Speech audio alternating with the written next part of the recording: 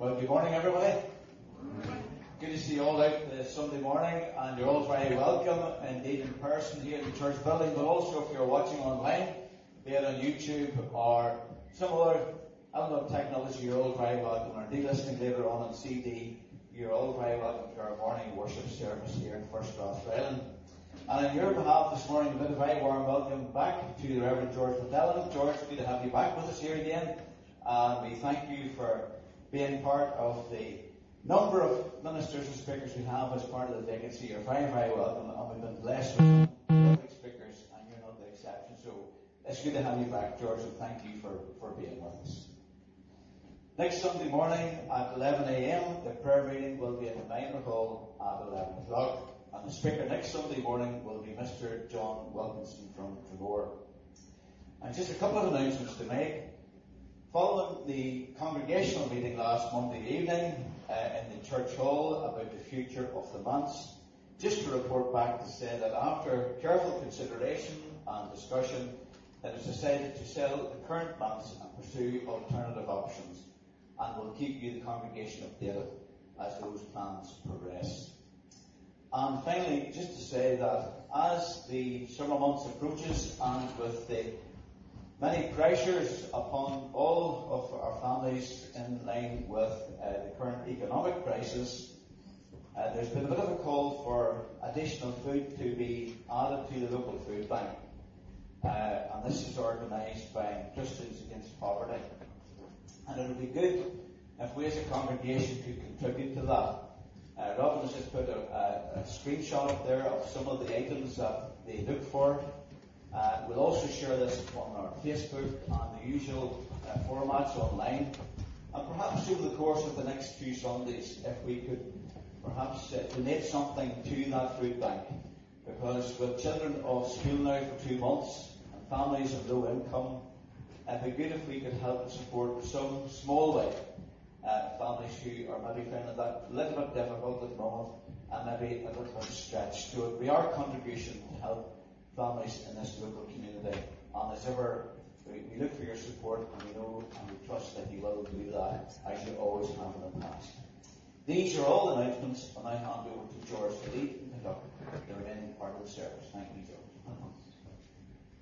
Thank you very much indeed, David, for your warm welcome. Good morning, everyone. Good to see you. And I hear you had a good Children's Day last Sunday. Congratulations on that, and that's great. Let me lead you in worship. The Psalm of David says this: "The Lord is my light and my salvation. Whom shall I fear? The Lord is the stronghold of my life. Of whom shall I be afraid? Wait for the Lord. Be strong and take heart, and wait for the Lord." We come to sing and praise God as we use the words, "We have come into his house and gathered in his name."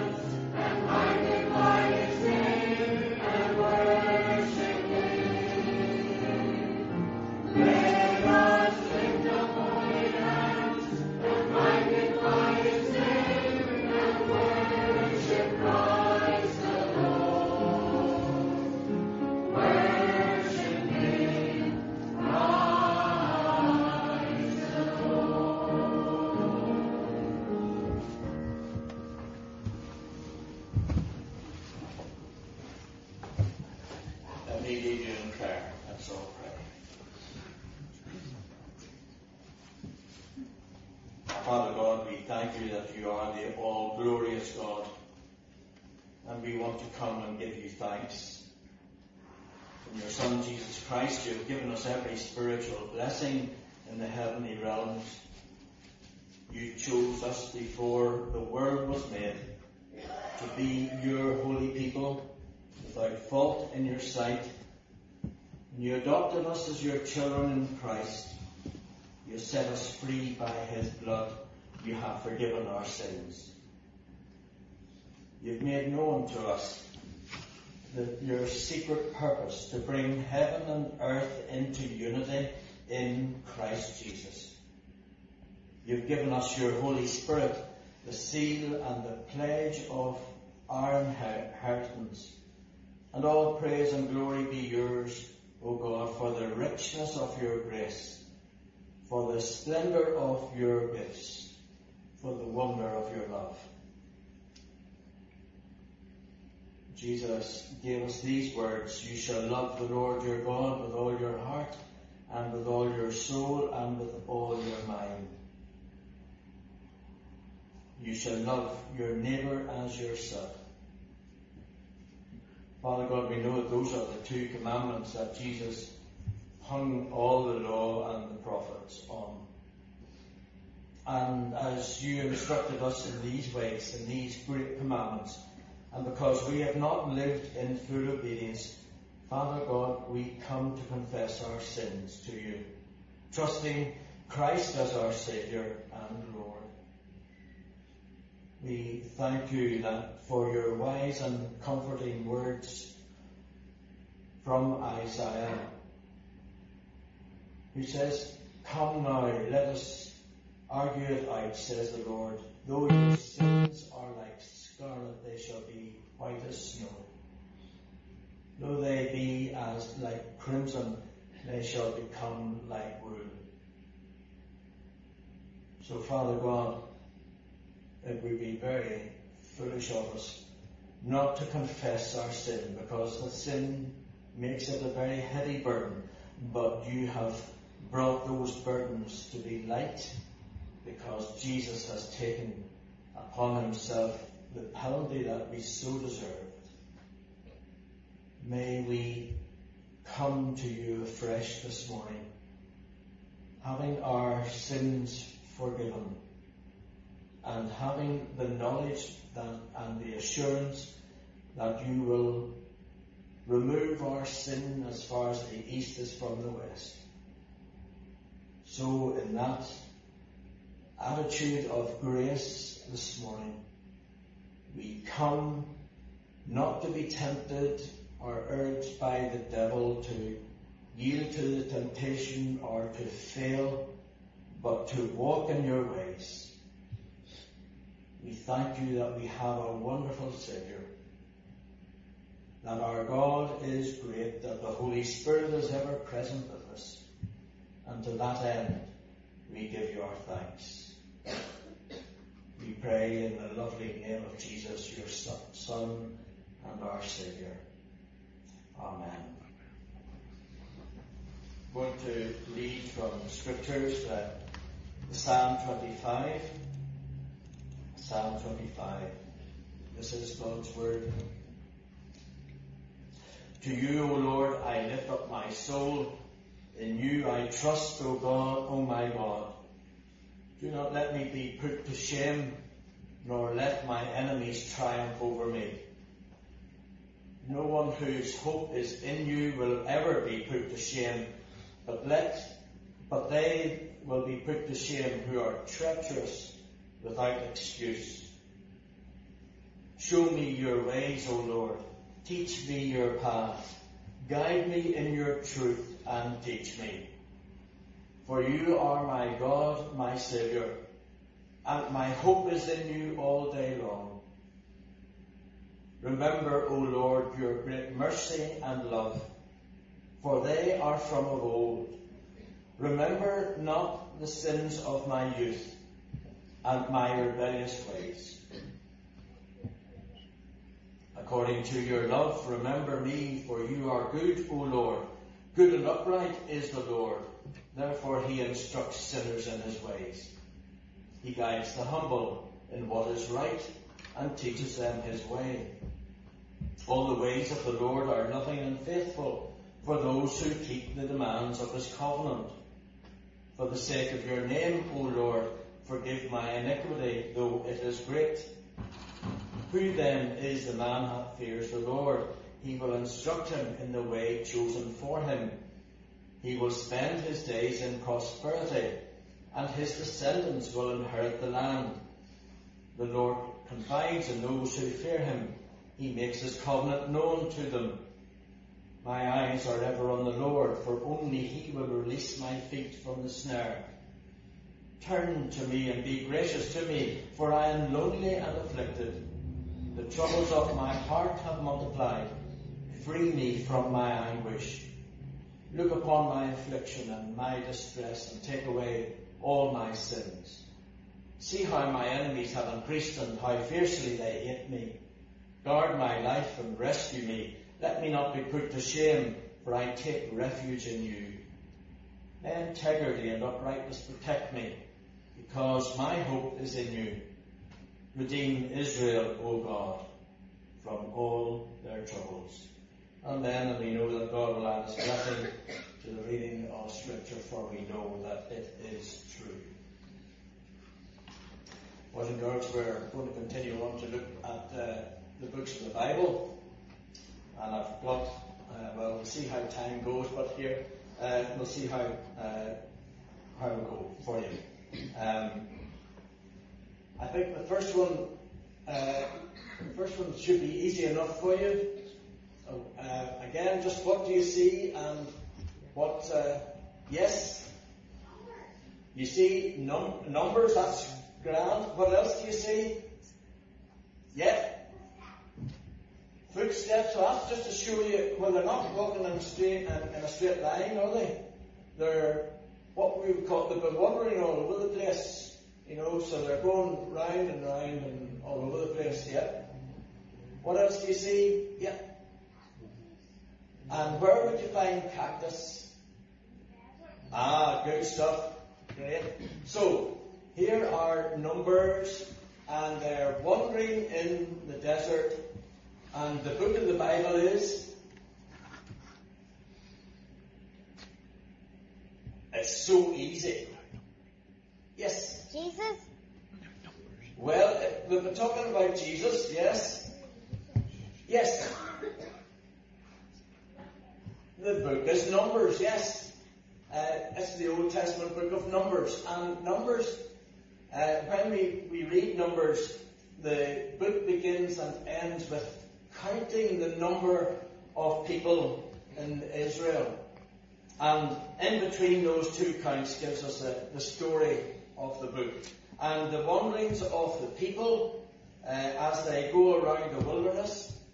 Do you remember that there were spies sent out to look into land? Do you remember how many spies there were that were sent out? Adults, do you remember how many spies? 5? No. There were 10 who brought back good report, but there were only 2 who brought back a bad report, and 2 had a good report. So there were 12 spies that were sent out, but only 2 came back with a good report, and the people listened to the 10. And so they rebelled against God at that particular time. And so they just decided to wander off and go that way. And so God kept them wandering around the desert for 40 years. Instead of gaining the promised land, instead of listening to the 2 spies who brought back the good report, they listened to the bad report. And so God kept them wandering in the desert. And this book of Numbers also tells us about the faithfulness of God and the fickleness of the people. And so even though God had to judge their disobedience, he faithfully led them through the agonizing detour they had created for themselves. Good stuff. So that's the book of Numbers. Next one. What do you see? Yes? A judge. You see a judge? Okay, that's great. On a motorbike? Yep. And what else do you see? Yep. Judge with a hammer. That's his gavel, isn't it? Yeah. And that's what he says, send them down. Boom. Okay? Yeah. And he has a wig, so we know he's a judge, yes. Now, what else do you see? So we've got a judge and we've got a motorbike. Yes? The number 7. And the name of the book? It is right. It is Judges. Well done. Okay. So following the conquest of Canaan, Israel plunges into 350 years of a period of national deterioration. And there's a monotonous sort of deadly cycle, and that's where the cycle comes in. Just to help you to remember, there's a deadly cycle here happening to the people of Israel. The people of Israel fall into sin. That's the first part. And then God disciplines them by sending them in a foreign oppressor. Some other land comes in and beats them silly, has a war with them, and oppresses them for a time. And then the people of Israel realize that they've sinned greatly, they've gone against God, and so they cry out to God, God, help us, we know that we have sinned. And God sends in a judge like Deborah, or Gideon, or Samson, and the judge pronounces, and they come back to God, and everything is well. And then they go like that for a while, and then they come back to sinning again. So 7 times this would have happened in the book of Judges. They decided to sin, and then the country came in, and then the judge came in. The people cried out, and the judge came in, and then they knew what ways to walk. And they did that for 7 times. So that's what the story of Judges is about. And it's so like us, isn't it, where we sin and we know the attack of Satan upon us, and we cry out to God and say, yes, sorry God, and God comes in and helps us, maybe by reading His Word or by somebody speaking to us, and we walk in His way, and then we do that for a while, and then we go back to sinning again. So this book of Judges just reflects our own lives too. So we've had the book of Numbers and the book of Judges, and finally then we'll do this one. Okay? Now this might be a little bit more difficult. Okay, that's a better colour. Okay, so what do you see? Yep. A duck. Okay, yep. And can you tell me anything about the duck? Mm-hmm. Sorry? Oh, well done. He's in jail because he's got a ball and chain on his leg. Did you see that? And he's dressed up as a prisoner with that striped jumper and that wee hat that he has on. Okay, what else do you see? Yes? A dartboard, or see those things? We would have, the older folks would remember quoits, and we would have been playing quoits on this sort of board. You know, it's a rubber ring, and you would have been throwing that. So it's a target board. Yes, you're right. And what else is happening in this picture? It's all very busy. What else? Do you see? Yep. He's reading the book. Can you remember, or can you tell me what the title of the book is? Can you see what it is? A manual. And do you know what a manual is? A manual is a book of instructions of how to do. So you would read a manual if you, like us men are not good at reading manuals, how to put things together. We know it all. We don't need to follow the instructions, do we? So we usually cast the manuals to the side. So a manual is about telling you how to do a thing. You do A, B, C, and you'll end up with a great machine at G. Simple as that. You just follow the book. You do what it says in the book, and everything will be well. Okay? But there's still something else that you haven't told me. Yes? Well, you do, yes. You see, there's only two. Yes, you're right. Just two ties. Well done. Okay, so the name of the book is what? Yes? No. I'll give it to you. It is Titus. Titus. Okay, so the book of Titus is about following the manual. And the manual is about your conduct. Okay, so it's not a convict, he's a conduct. So the manual is about how to behave. So Titus is about how to behave. And Paul wrote to Titus because they were friends, and Titus was a leader in the church, and Paul was writing to him to help him to encourage others in the church and how to have a right conduct or behave correctly. So that's simply what the book of Titus is about. It's about the conduct of people who are in the fellowship of the church, how we are to behave. And so Paul writes to Titus, this is what you do, A, B, C, D. This is the way you must behave. If you're in the fellowship, if the people are worshipping God, if they have the Spirit of Christ in them, this is how you behave. So that's a good book to read because it has instructions for us. So we have had the book of Numbers, wandering around the desert. The people chose the wrong way. They went against God, and they were in the desert for 40 years. And God was still faithful and brought them to the land of milk and honey. But because they rebelled against God, they wandered off on their own.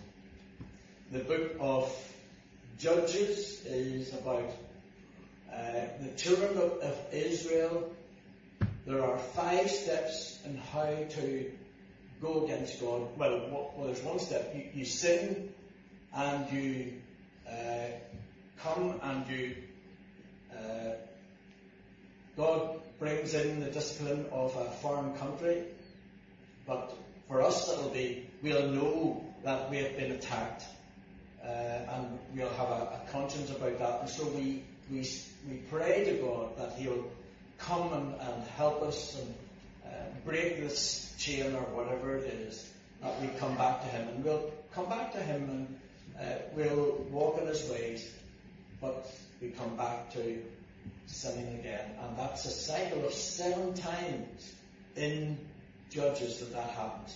And then Titus is how to conduct yourselves in fellowship. And Paul is writing to Titus there. Good stuff. We're going to sing Praise to God again. Just let me find it here. God is so good. Great. Me.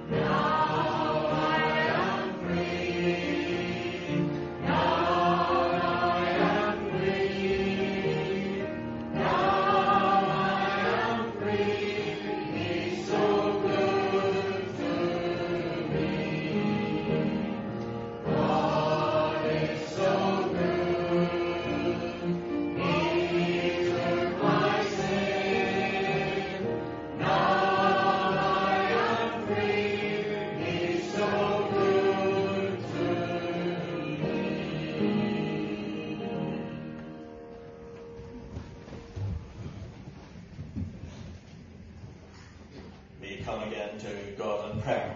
Let's pray for others. Thank you, Heavenly Father. You are our God and maker of all things. Through your goodness you have blessed us with good gifts. And with them we offer ourselves to your service and dedicate our lives to the care and redemption of all that you have made. Father God, we come to think of those families who have been ill these past weeks. We thank you for maybe the recovery of some, but others are still very much under the weather.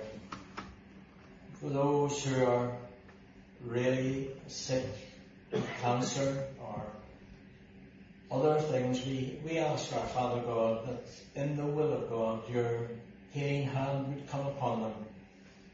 Your comfort would be very much there, so that they would know your very presence. We just thank you for those who are back with us, having been in hospital. We pray, our Father God, your blessing be upon them, that they might recover well, and that they would just understand that they've been sick and pace themselves in the days to come. We thank you that Jesus Christ is lover of all, and we pray that as he brings healing and brings peace, we want to think about those who are troubled in mind or distressed by the past, or maybe dreading the future, who've been trapped or cast down by fear. Lord, be with them in those difficult places that they find themselves. Come alongside them and be their peace. We pray for those for whom light has turned to darkness by the death of a loved one.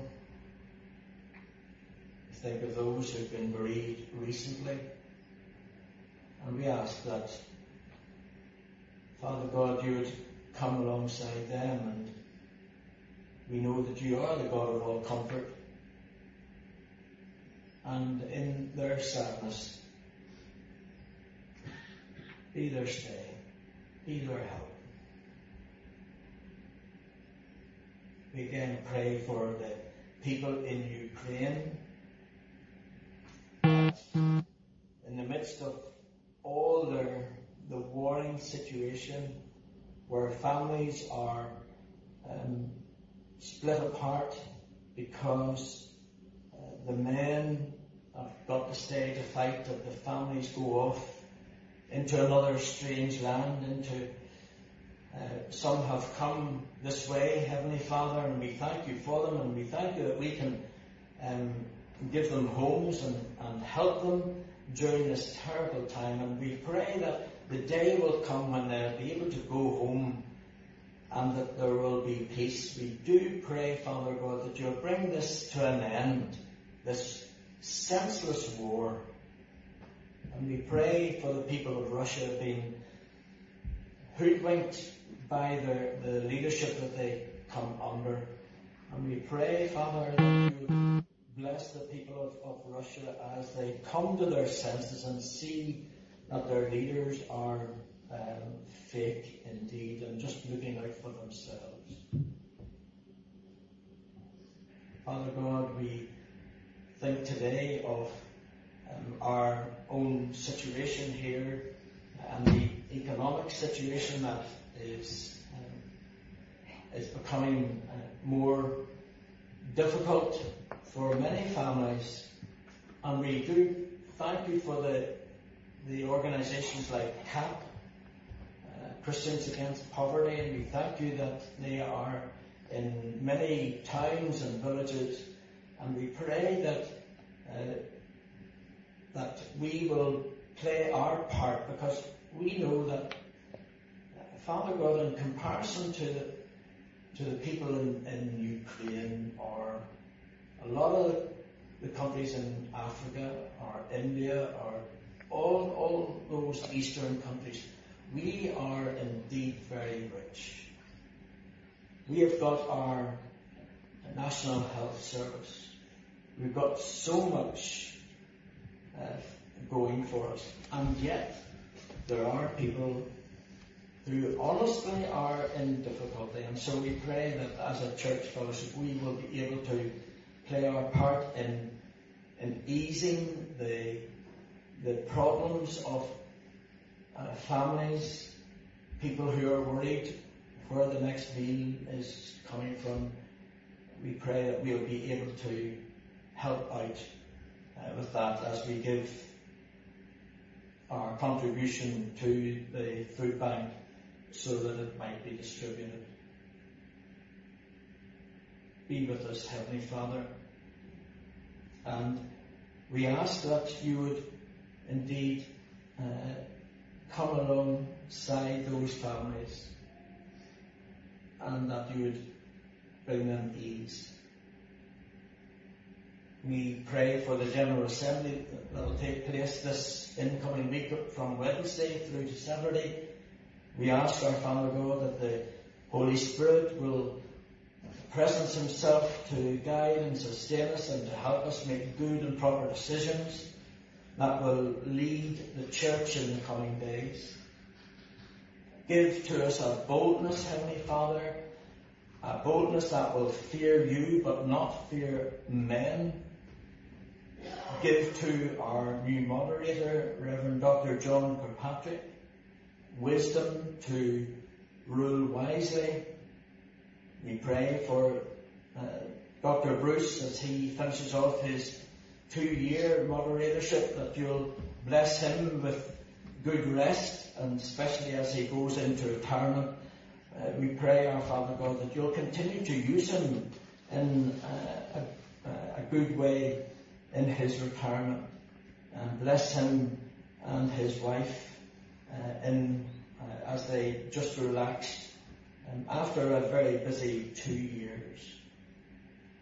So we ask, our Father God, that you'll go with us as we meet in assembly, and grant your blessing to us as your church. And so we bring all our prayers before your throne, in and through the name of Jesus. Amen. We're going to stand and sing Immortal, Invisible, God Only Wise.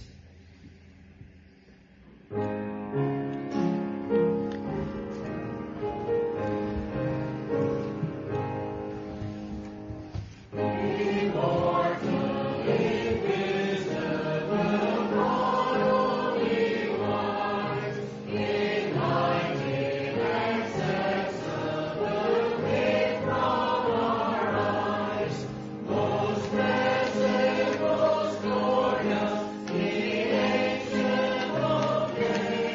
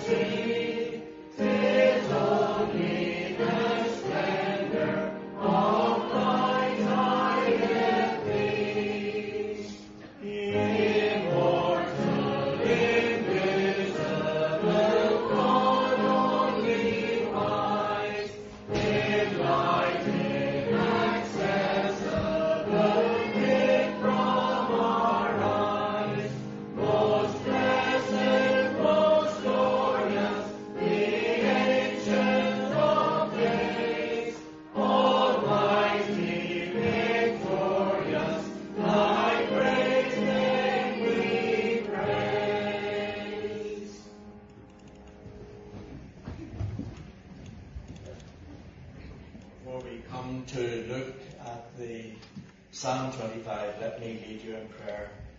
Living God, help us to hear your holy word with open hearts, so that we may truly understand.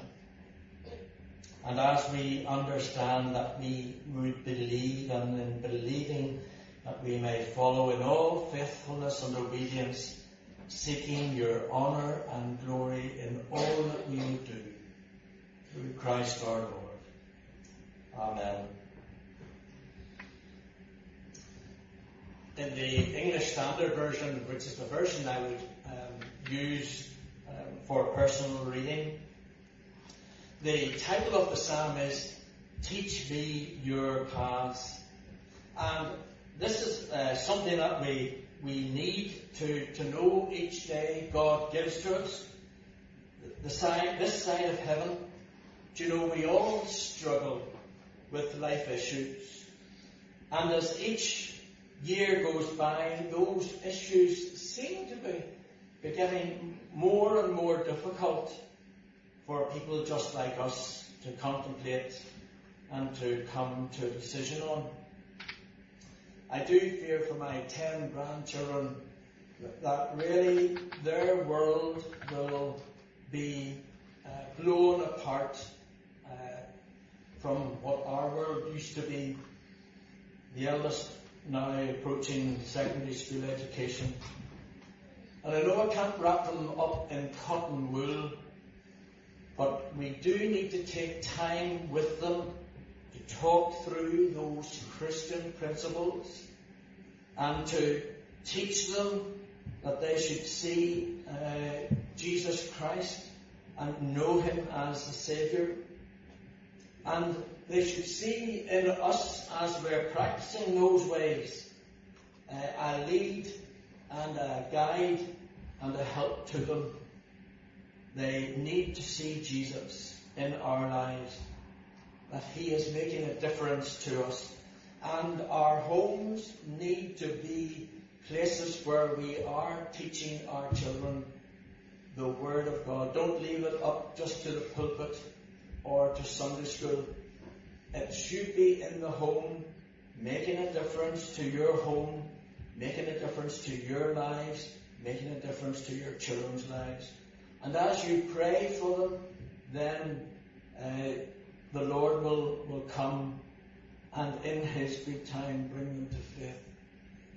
There are difficult days ahead, and we need to do all that we can to train them in the right ways.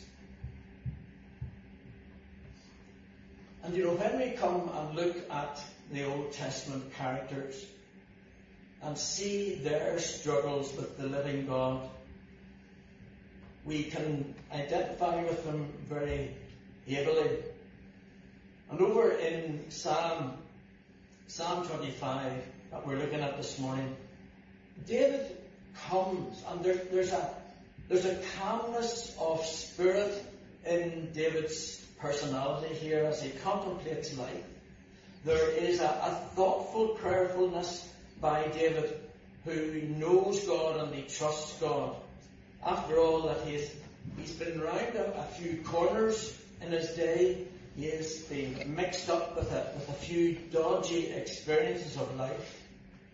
And throughout these words in Psalm 25, there is a knowing that God indeed can be trusted.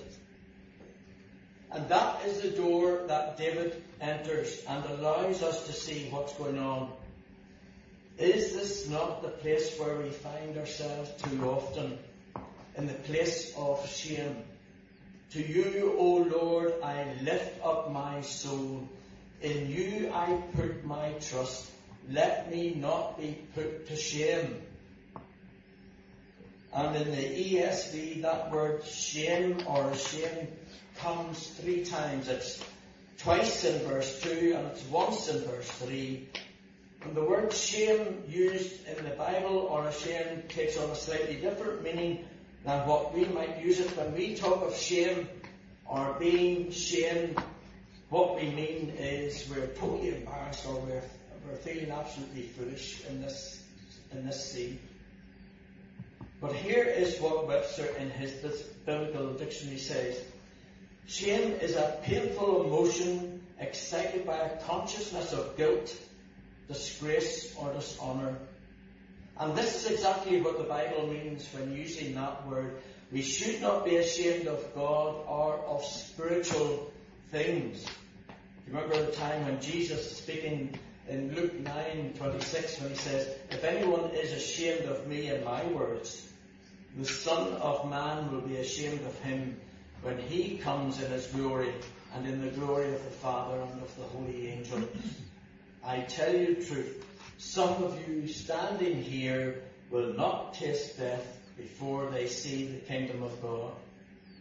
And of course, Paul states his position very clearly in his letter to Romans chapter 1, verse 16. "I'm not ashamed of the gospel, because it is the power of God for salvation of everyone who believes, first the Jew and then the Gentile. For in the gospel a righteousness from God is revealed, a righteousness that is by faith from first to last, just as it is written, the righteous shall live by faith."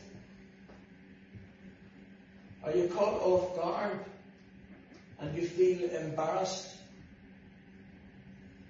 about the gospel? Or when the things of God are mentioned in your company or your friends, you don't really want to go down that route. You just keep quiet and you stay silent. And your silence gives out the wrong message. As the people of the gospel, we should be the people of hope. For all that Christ has accomplished for us in this life on earth, we benefit from his life and death and resurrection. We have been given hope of life everlasting. Isaiah 49 says this, "Then you will know that I am the Lord. Those who hope in me will not be disappointed." And Paul makes his comments like this in Romans twice, in 9:33 and in 10:11. He says, "And the one who trusts in him will never be put to shame, or anyone who trusts in him will never be put to shame." I hope you get the flavour of what these verses are bringing together. These scripture verses are teaching and reminding us of. This is what David is saying here in Psalm 25 about not being ashamed of the gospel. But you might wonder why it was even like this. And David gives us two reasons why you might feel ashamed. And he says, first of all, he says that there are enemies around him, verse 2 and again verse 19. And he says, "Consider how many are my foes." And he's aware of the threats that they pose. And this is what he says in verse 15, "For he, that is God, will be the only one who can pluck his feet out of the net." So David says, I might feel ashamed because the foes are ever near me. The foes are ever encircling me, and they threaten me. And with that, I might feel ashamed. And the second thing that we learn from David is this, that he's conscious of his own sin. Verse 7, "Remember not the sins of my youth and my rebellious ways." And in verse 11 he says, "Pardon my guilt, for it is great." So we can identify with his reaction here. So often our youthful actions come back to haunt us. In the media today, there's nothing of the past that can be kept hidden. All the dirt there is can be traced so easily. That comment of 20 years, that picture taken so long ago, all in the past, but can be so brought into the present. And those things are things that we might be ashamed of. And the world is our enemy. It is opposed to every good and godly thing. The devil is our enemy. What does it say in 1 Peter 5:8? Be self-controlled and alert. Your enemy, the devil, prowls around like a roaring lion, looking for someone to devour. Sometimes have we not given in too quickly to the devil? We have wanted to please our own agenda rather than stand for Jesus. Or what if God remembered our past sins? Should he in the end be unwilling to help us or to save us? Has the devil ever brought that thought into your head? God can't help you. God's going to be away from you. He's not going to forgive you your sins. And so our conscience, and we become fearful because God is not able to forgive us our sins. Those things that the devil so easily casts up to us, brings our enemies around us and our sinful ways, and encourages us to sin so easily. Those are the things that David has to face, and those are the things that we have to face day by day. But listen, David knows that God is never going to do any of that to his children. That is not what he has promised, and he goes on his promises. It's the devil who lies to us, to confuse us, and to bring about that doubt. So we come back to the title of this particular psalm in the ESV, Teach Me Your Paths. And for any of us here this morning, we must be in and we must be attending God's school.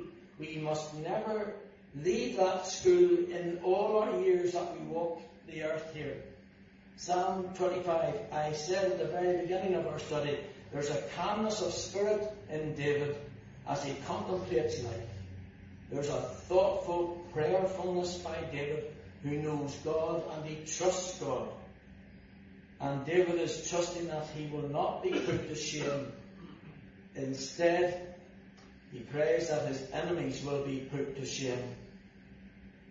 And if we're trying to find out what secret David has that makes him a king and a follower of our great God, then listen to this. The secret is he doesn't leave God's school. He allows God to teach him day by day. And maybe that's where you're going wrong. Maybe because you're too proud to allow God to teach you. David walks in God's ways.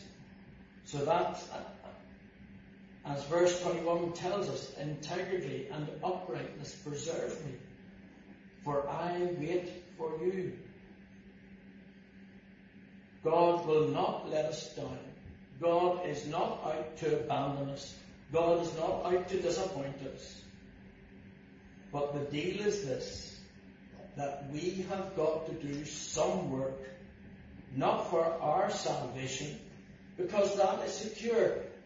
Jesus has gone and already fought that for us on the cross of Calvary, and died and went and was buried and was raised again on the third day. Our faith is secure in that Jesus has paid the price for our salvation.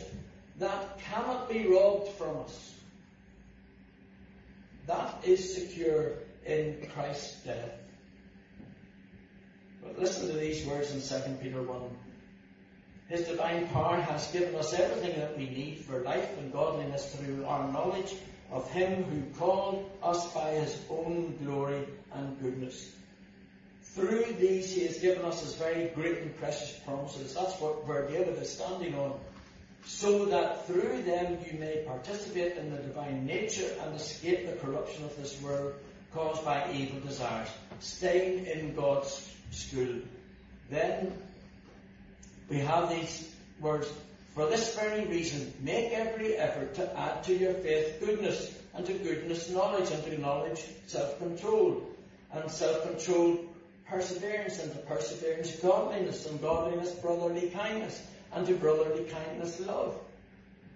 Those things have got to be possessed in increasing measure. They will keep you from being ineffective and unproductive in your knowledge of our Lord Jesus Christ. But if anyone does not have them, he is nearsighted and blind, and has forgotten that he has been cleansed from his past sins. We need to add to these things that God sets out for us day and daily. In becoming a Christian, we are not given this big dollop of everything in the one go. We've got to learn about these things day in and day out, and we've got to add to them each and every day that God gives to us as we walk this world.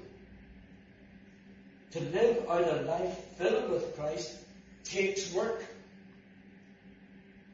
It will not come easy by any means. You have to work at it constantly in the midst of your enemies. When illness comes, when you get out of the bed of the wrong side in the morning time, those times that are frustrating, you've got to work at your own salvation. You've got to allow the Spirit of God to work in you and to produce that self-control, that knowledge, that goodness, that perseverance, that brotherly kindness. These things are imperative for anyone who wants to live and walk in the ways of Jesus. A few weeks ago, in my own home group, the home group that I attend in Sloane Street, this comment was made. It was a minister, this guy was talking about a minister of our own denomination. I think he's probably retired now. But he said, he used to say these words every morning. He says, I throw back the curtains in the morning and say, well, God, is it today that you're coming? For if it's today, then I want to make a difference in my life and in the lives of others. I want to live it to your glory as if it's my last. And if you have that attitude, then that sharpens up your whole focus for the day ahead, as if it's the last day that you will walk in this world. It means then that you'll not enter into any argument.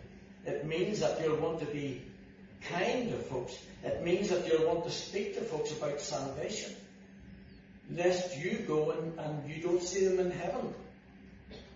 It sharpens the whole focus if we're living in that aspect of, well, God, is this the last day for me here on earth? Then I want to live it for your glory. So we're given words of wisdom in verses 4 and 5. Show me your ways, O Lord. Teach me your paths. Guide me in your truth. And teach me, for you are my God, my Saviour, and my hope is in you all day long. Listen to what David has already learned from God in this Psalm 25. He learns that God is faithful in verse 3. He learns that God's character is truth in verses 4 and 5. He learns that God is Saviour in verse 5. He learns that He is merciful and loving way from of old in verse 6. He learns that God is good and upright in verse 8. He learns that God is loving and faithful in all His ways in verse 10. He learns that God is faithful in verse 11. He learns that God is open to his people and freely confides in them in verse 14. He learns that God is gracious in verse 16. He learns that God is powerful to rescue people, and therefore he is the one in whom they can take refuge in verses 15 and 20. My, isn't there a lot to learn about God in this one psalm? And we go back to verse 8 to hear these words, because God reveals himself to us in the most loving way. He says, good and upright is the Lord. And that's a great combination, where there is mercy and justice on behalf of our God. And without mercy and justice, folks, we are totally lost.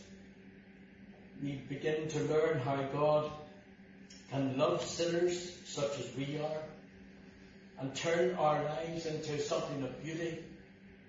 We know how God is good and merciful at the same time. But how can God be just in all of this? Justice means that we sinners should be condemned because of our sin. God cannot accept any little sin in heaven. And in the great plan of salvation, this is where Jesus fits in, isn't it? He was totally without sin in his whole life. And of course, when the time was right, Jesus would go to the cross. He was wrongly accused. But this was the will of God, his Father. This clean lamb must be sacrificed for the forgiveness of sins. And Jesus was that precious lamb. His death satisfied the Father's anger against sin, and the justice of God wanted to give could be given because Jesus took our sin. He bore the wrath of God in his own body, and we, the sinners, could go free. That's wonderful news for everyone this morning. Both for the Christian who comes rejoicing in that, and for you who maybe haven't taken that step of faith just yet. You know your own conscience, you know that the difference between right and wrong, and you know that there's no wrong in heaven. And the only way that you can get into heaven is depend on Jesus, the Saviour, who went to the cross for you, who died and took the wrath of God because of your sin, that you might go free. And this is where mercy and justice meet together for us in Jesus. And if you're struggling today with the memory of your sin, then Psalm 25 verse 7, remember not the sins of my youth, or my transgressions according to your steadfast love. Remember me for the sake of your goodness, O Lord. May that be the prayer of your heart. Finally then, how do we get to this place of being active in our life? We thank God that he allows David to fill in that answer too for us. Verse 9, the stance that we need to take is humility. Verse 8 says that God is pleased to instruct sinners in their ways. God is good and upright, and as sinners we know that we know our own sinfulness. Then God is very happy to lead and guide us along the way. But God makes it very clear that he will lead the humble in what is right and teach them in his humble way. If you've got pride and say, I don't need Jesus to go to the cross for me, I haven't done anyone any harm, I have lived a good, decent life, that is pride. And that's not what David is saying here in verse 9. It's the humble that God will lead. When you break down and say, yes, Father, I have sinned. I do fall short of your glory. And I need Jesus to cover my sin with his blood, and that I might be free of it. If you have pride in your heart, if you say, I don't need Jesus, I've lived a good life, then you need to have that corrected, folks. And we pray that the Spirit of God, even this morning, would correct your thinking. You need to be humble. You need to be obedient. In verse 10, the very reason why we fail is because we disobey.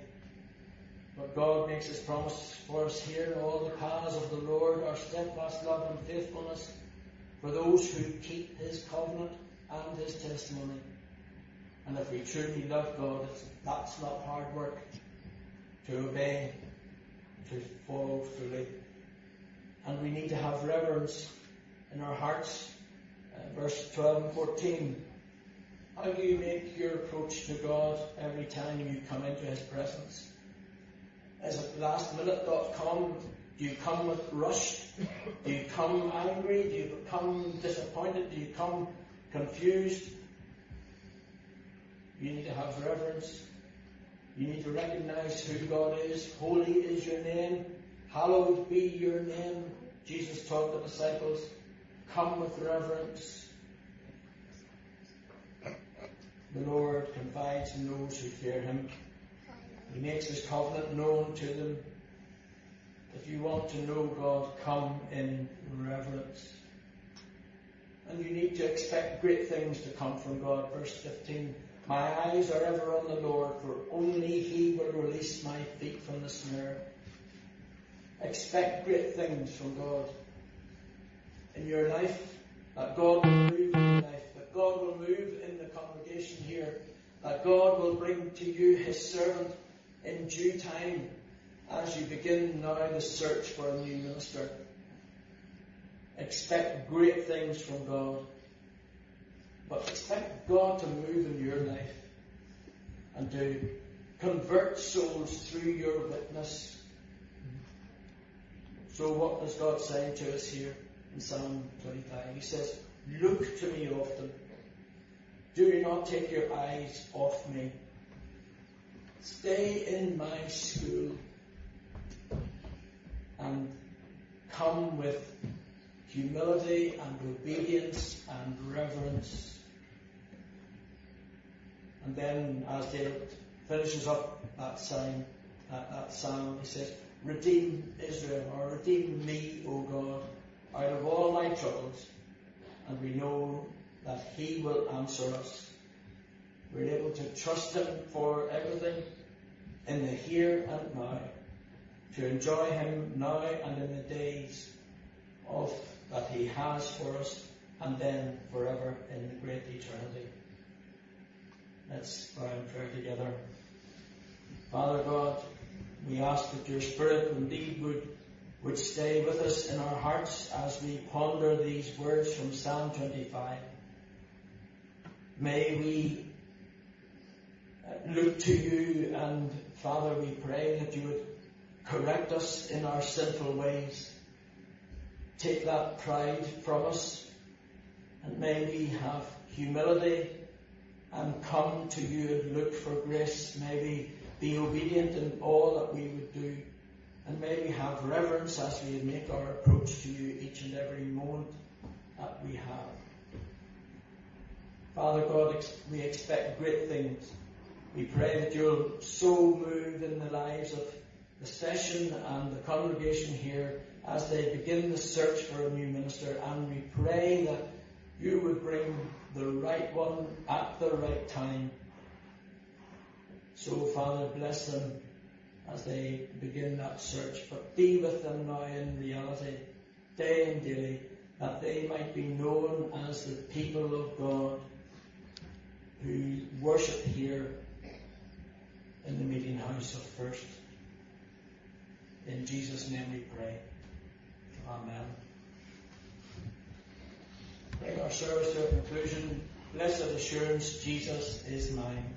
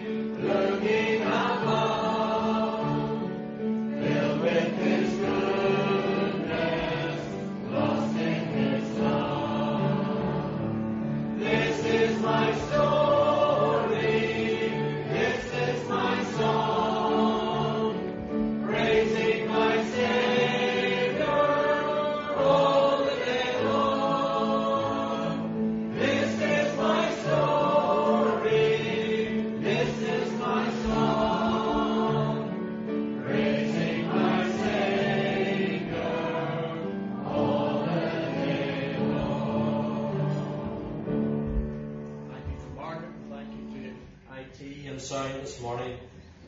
The grace of the Lord Jesus Christ and the love of God the Father and the fellowship of the Holy Spirit be with you all.